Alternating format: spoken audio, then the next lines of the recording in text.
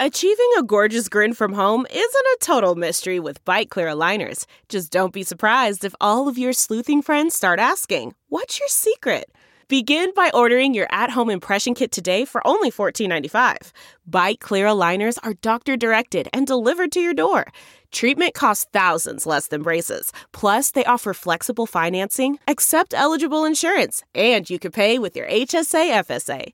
Get 80% off your impression kit when you use code WONDERY at Byte.com. That's BYTE.com. Start your confidence journey today with Byte.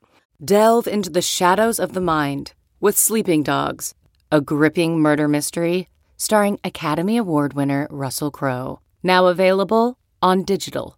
Crowe portrays an ex-homicide detective unraveling a brutal murder he can't recall. Uncovering secrets from his past, he learns a chilling truth. It's best to let sleeping dogs lie. Visit sleepingdogsmovie.com/Wondery to watch Sleeping Dogs, now on digital. That's sleepingdogsmovie.com/Wondery. This episode is sponsored by Zengo.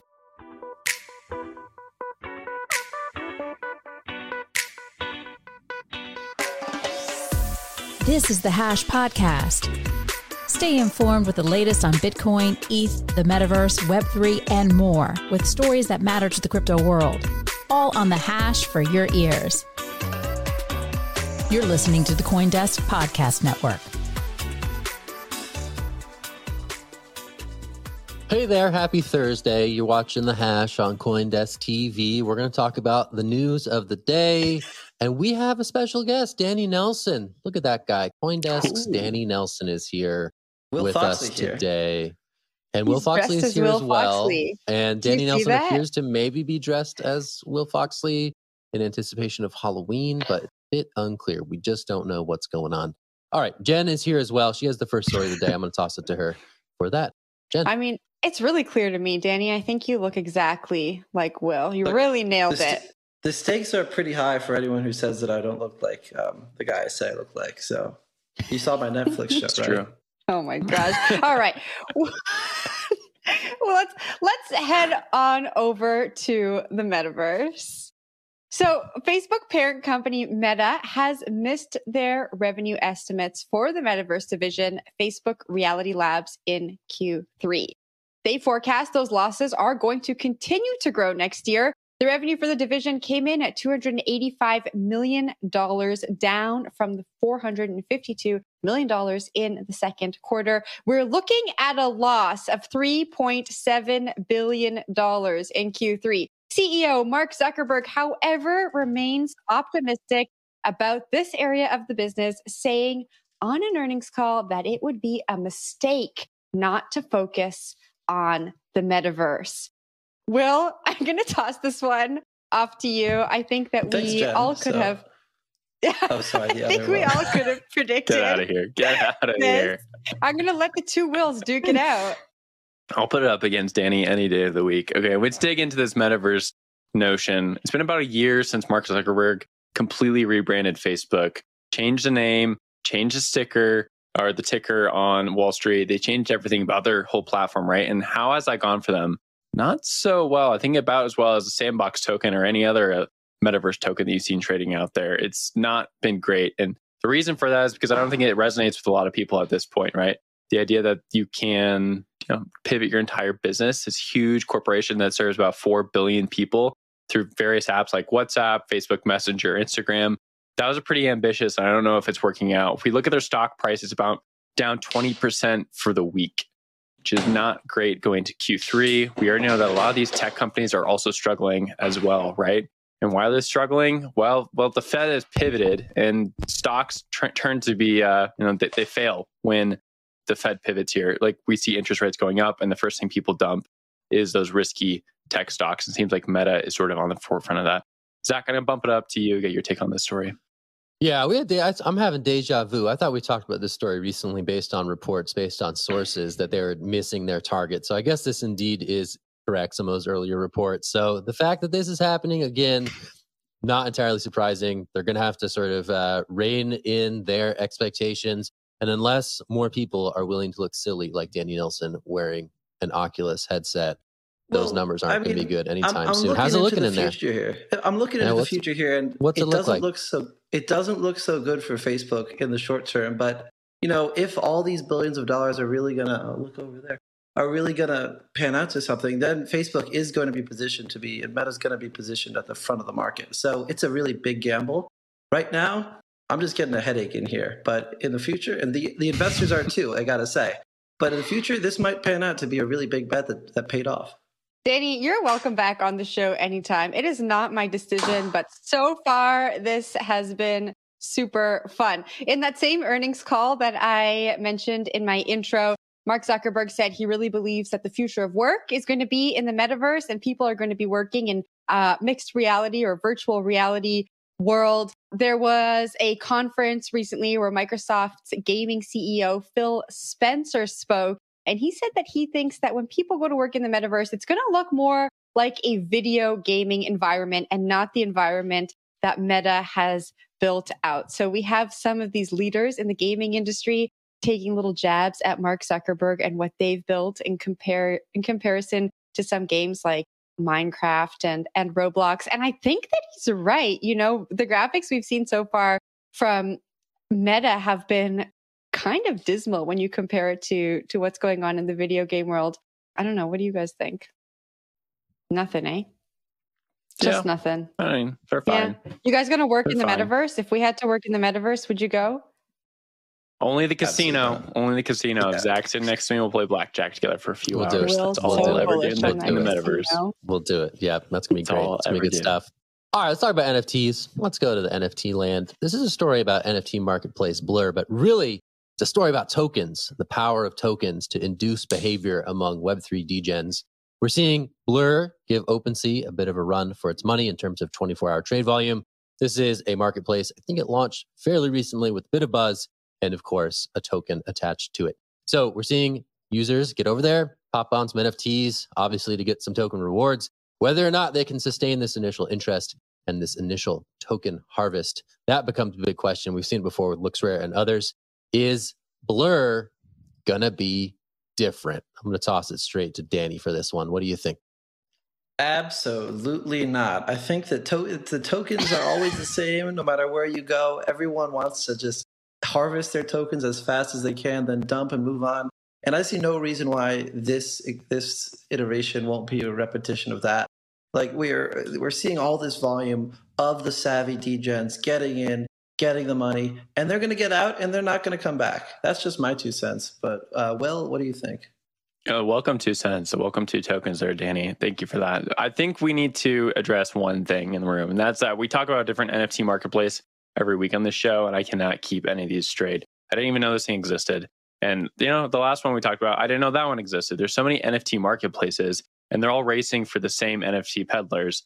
How are they supposed to, get any revenue? And I think that's one thing that we need to look at when we're looking at these volumes as well, is that there's a race to the bottom going on right now. LooksRare, which is another NFT platform, actually announced this morning that they are going to drop royalties for all NFT payments. They're coming up with a new creative scheme, diverting protocol fees to NFT buyers and sellers and artists, but they're getting rid of the royalties, saying that the growth of zero royalty marketplaces has eroded the general willingness to pay royalties throughout the NFT space. It's good news for traders, but with a big downside, the move away from royalties has removed an important source of passive income for most creators. So whenever I see some sort of NFT marketplace discussion, I think of these 2 things.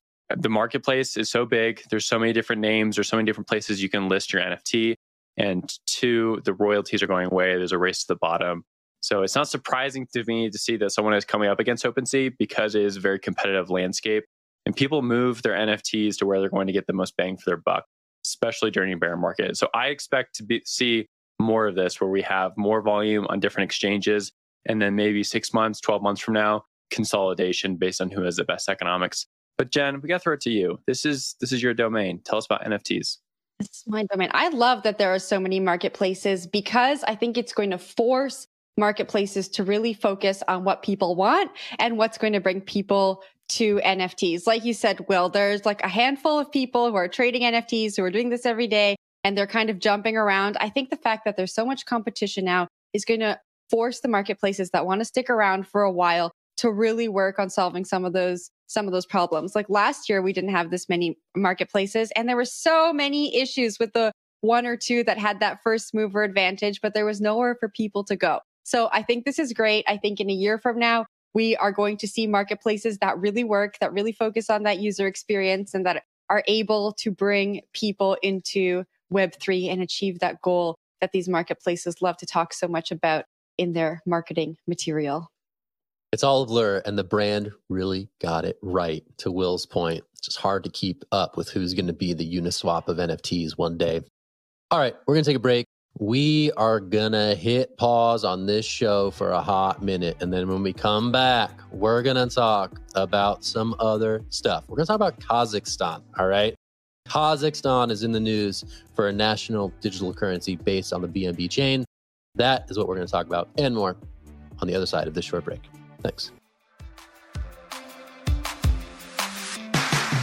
Zengo Crypto Wallet is an on-chain crypto wallet with no private key vulnerability, leveraging advanced cryptography called MPC, which, until now, has only been available to multi-billion-dollar institutions. Zengo is the most secure Web3 wallet and the best place to keep your digital currency, NFTs, and assets secure. It's also fully recoverable using the wallet's biometric recovery kit.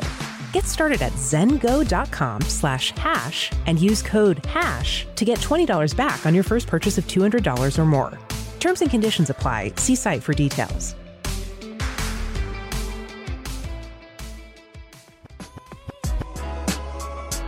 Welcome to CoinDesk's Women Who Web3 podcast, your weekly podcast celebrating women supporting women, investing in women, and bridging the gender gap in wealth through Web3. Each week, we'll be learning from powerful women sharing their insights on topics like creating belonging and inclusivity in the digital spaces, the metaverse, building prosperous Web3 projects, investing in cryptocurrencies, and building wealth. And we have how-tos from founders and builders who have been there and done that, healing sessions to give you the power to overcome imposter syndrome, and everything you need to level up in your crypto journey. At the end of each podcast, stick around for some Zen with a relaxing meditation to center you after absorbing all the stories and the knowledge. I'm your host, Cams, and I'm on a mission to empower women across the globe to unlock the unlimited potential and earning power inside themselves through Web3. Whether you're just crypto curious or a crypto connoisseur, this podcast is for you.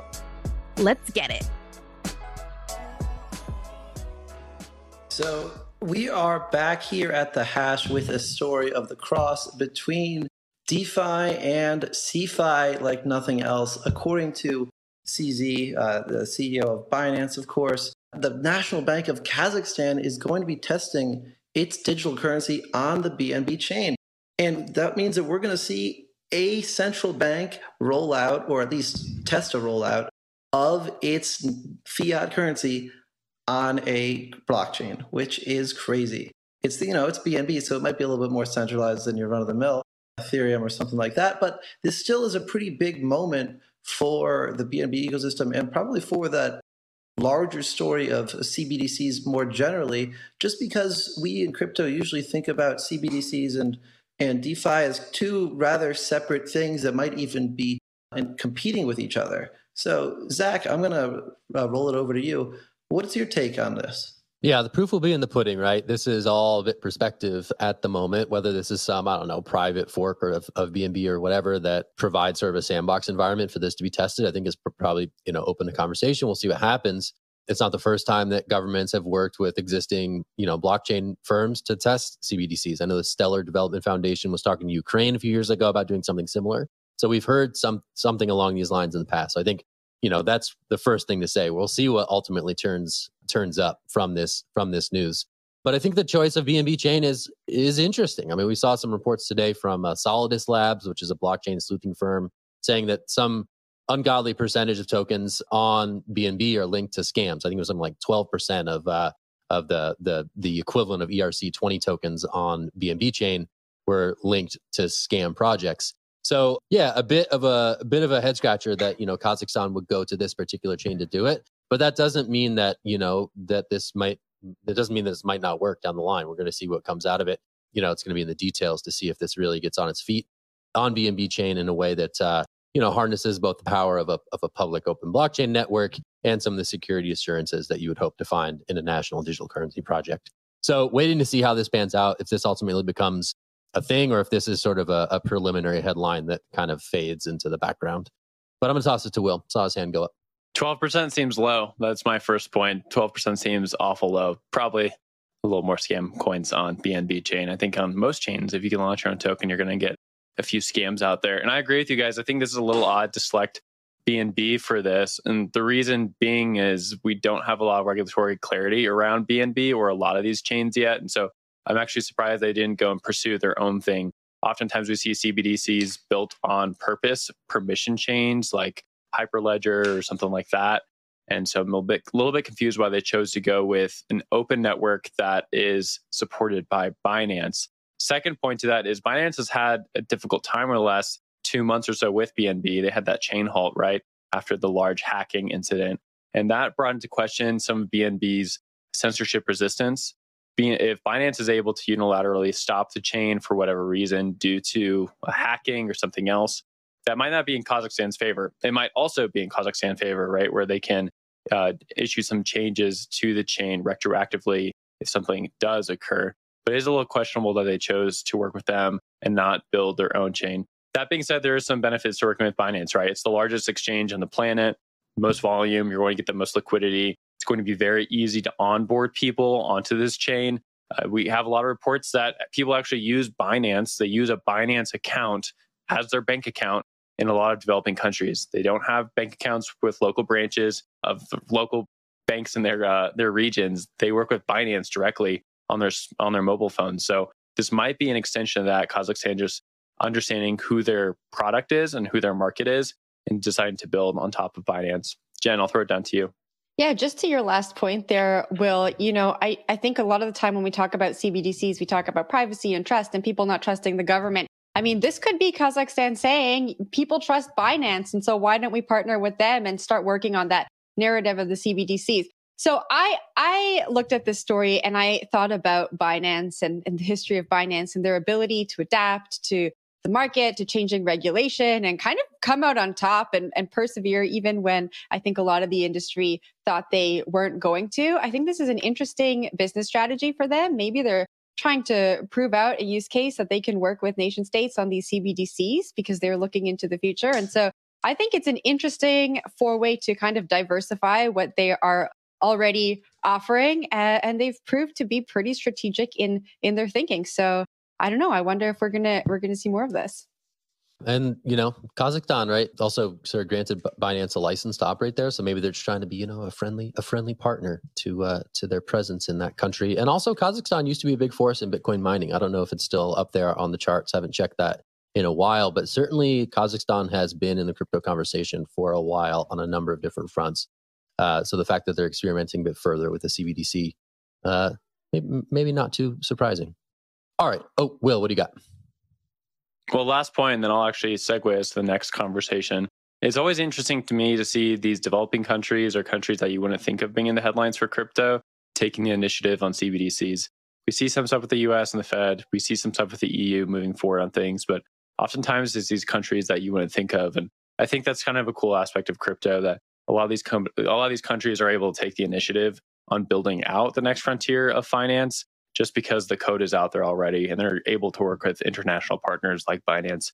So I think that's a narrative watch, if you will. But let's move over to Core Scientific, which is having a rough day.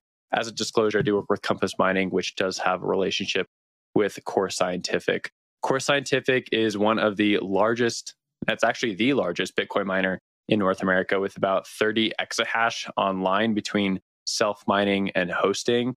That's about 15% of the Bitcoin mining network, plus or minus a little bit.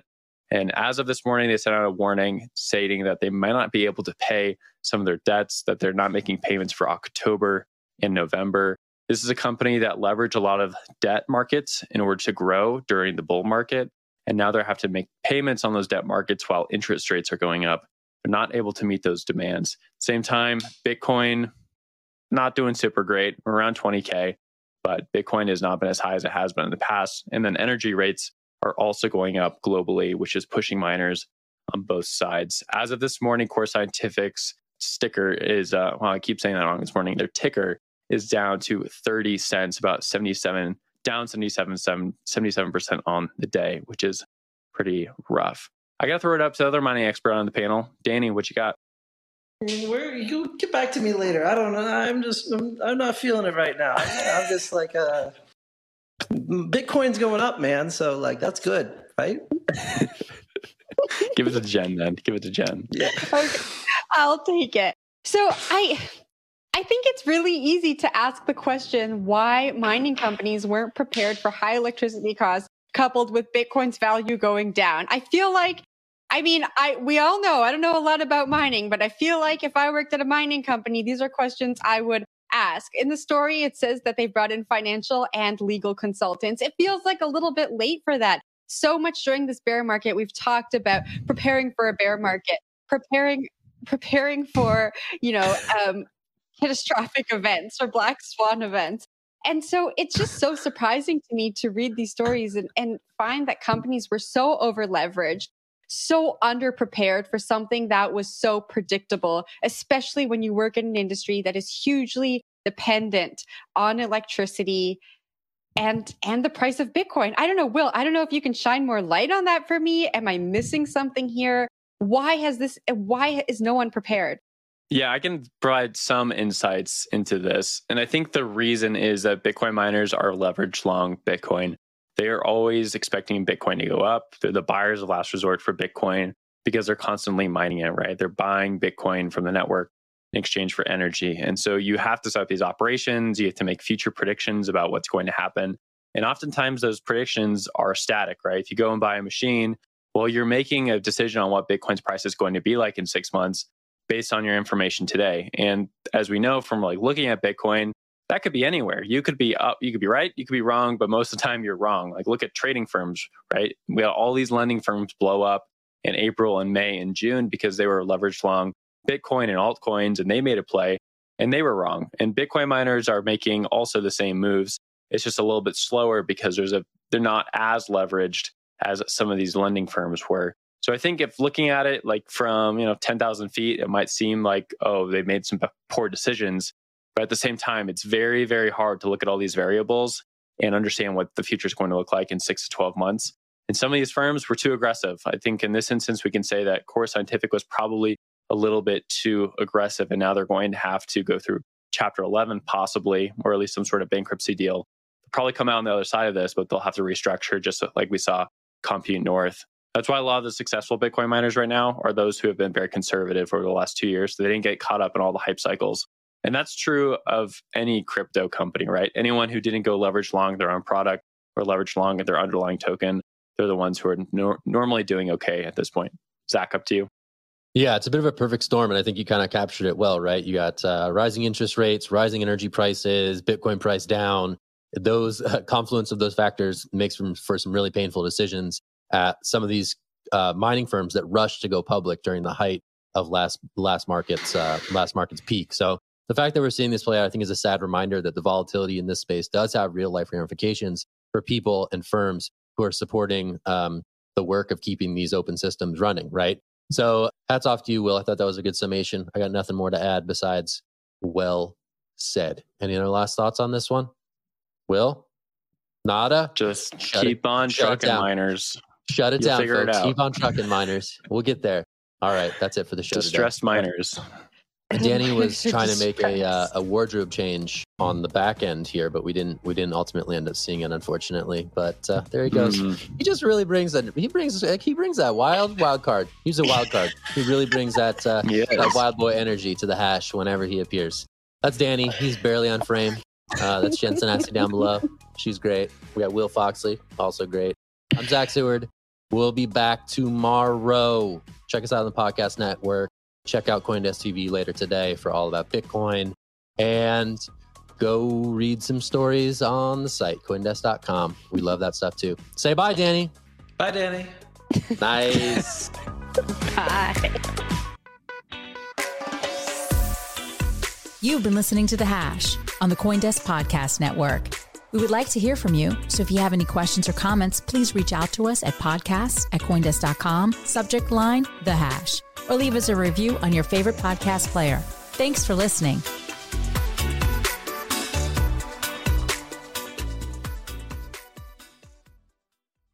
Look around. You can find cars like these on AutoTrader. New cars, used cars, electric cars, maybe even flying cars. Okay, no flying cars, but as soon as they get invented, they'll be on AutoTrader. Just you wait.